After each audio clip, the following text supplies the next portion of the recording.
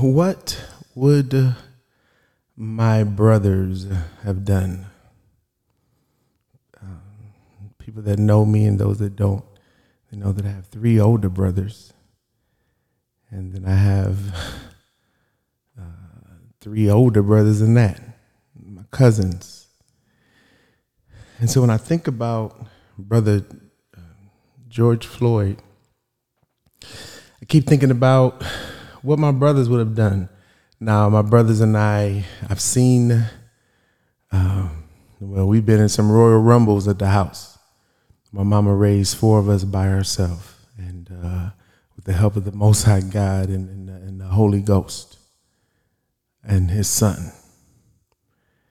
And so the 4 of us being raised by a mother who was going to school and bettering herself and making sure that the sacrifices that she had to make were made by way of her journey in the path that was chosen for her life. And I am grateful for that.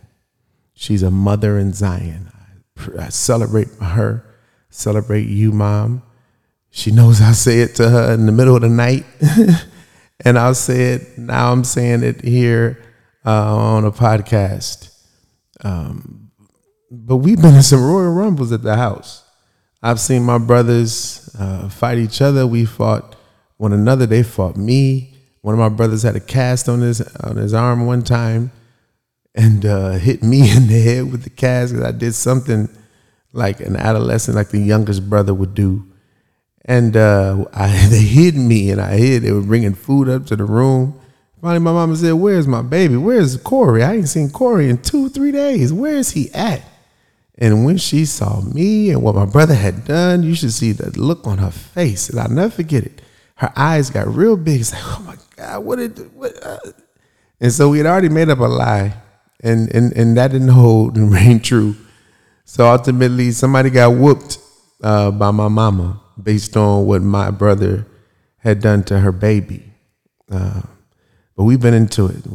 Me and another brother of mine, the one right before me, we've been into it, homie. We've been into it. We've been into it verbally, and we've been into it physically. All of my brothers and I, we play football. They play basketball. I've seen them gang up on folks. And so I keep, and then my big cousins, oh my goodness, they were older than all of them. And so it's like, man, all these black men that loved each other, born and raised in the church organization back there in Ypsilanti, Michigan. And we were tough when it came to external and internal. And so the only reason why I'm thinking about this, perhaps not the only reason, but the eulogy that was given by the Reverend, it puzzled me. Let me use that word. It puzzled me. And it puzzled me. I've used this term of thought, this phrase of thought with my circle of friends. It's like a deficit thought. And I'm saying a deficit thought because for some reason, as black folk, we always kind of come from behind, come from underneath, come from, and the language that we use is like the underdog. I don't use that language for me. I remember my mama said one time, we finally found out that them paper things she had in her drawer and them colored paper was food stamps. And she said, "We're poor." And I said, "I ain't poor." And I reflected on the love that I felt in the house. And all of them said, "Oh, we poor, we poor." And I said, "I ain't poor. What do you mean poor?" I never went hungry. If I did go hungry, it's because I didn't get what I wanted. And so I acted like I was hungry, but I never went hungry. And Mama took good care of us. And so, no, there was no being poor. So that thought and that language was arrested at a very, very, very young age. And I thank the Most High God and the Spirit for allowing me to be like, wait, whoa. If this is poor, then dang, what is that when they don't have nothing and the mama's gone and this and that and that? But even then, I didn't have that thought. So it was never a thought of being poor. So a deficit thought comes from kind of that frame of mind, like, oh, we were the sharecroppers. And sure enough, that's truth. That's fact. Yes. But to say that we came from nothing presents a language that always comes from behind or underneath or with a deficit. And so to hear the eulogy where it talked about you kept your knee on my neck, I just began to look at the picture. I began to look at the picture. There were many people there. And I'm not blaming nobody. Just hear me out. There were many people there. And there are two different fronts going on, right? And I'm going to talk about both of them. But there are many, many, many people there. Many people have cameras. And so on the one front, technology has made us sensitive to get our phone, but not sensitive to react physically. So I'm just going to keep on talking. So if, in fact, I got a phone and that is the only action that I can take, imagine other actions that I could have taken. Just imagine that. Imagine other actions that I could have taken besides grabbing my phone. I want us to have a real sober moment about, and I just call them devices, these devices, these electronic devices. I don't really look at that as technology. I believe technology is your mind. I believe technology is an ink pen, right? Because it can manipulate, it can cause and create from absolutely nothing. That is technology. And so a result of technology is a cell phone with a camera. And they got all these very, very, make it practical, make it easy, apps on your phone, all of this. And so we're quick to grab an app. We're quick to grab a phone. Wow. True enough, 4 police officers, they had guns. They subdued and they, instead of arresting, because arresting could have been very, very, very simple. I had a conversation last night with my brother-in-law, and he made it so plain how easy it is to arrest somebody when they already in cuffs. They put them in the car. What is that? But they subdued, and then they began to do what they did, and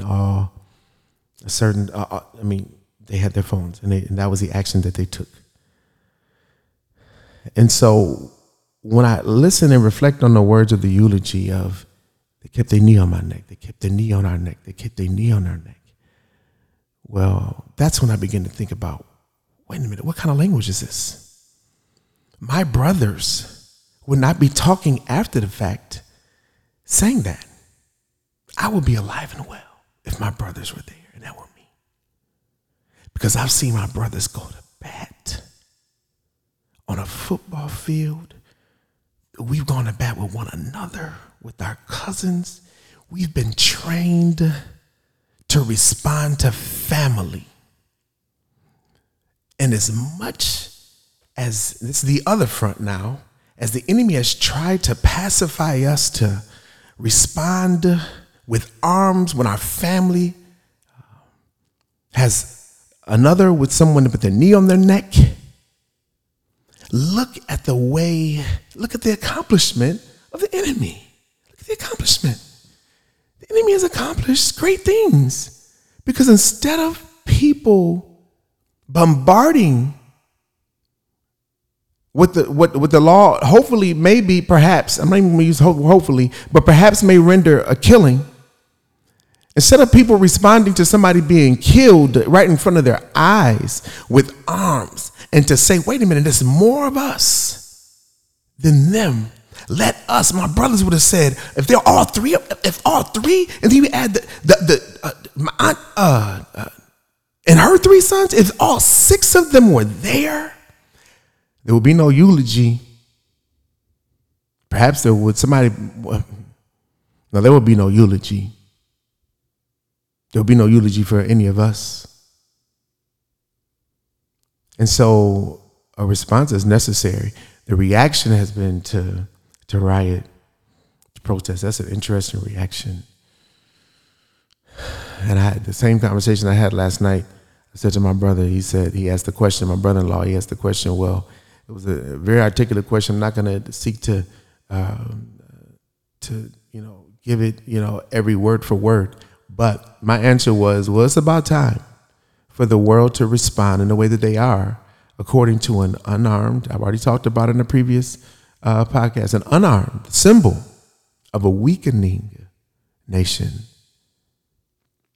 is to have a badge with a gun, have an utility, meaning that you have used your handcuffs to put a black man in handcuffs behind his arms, behind his back.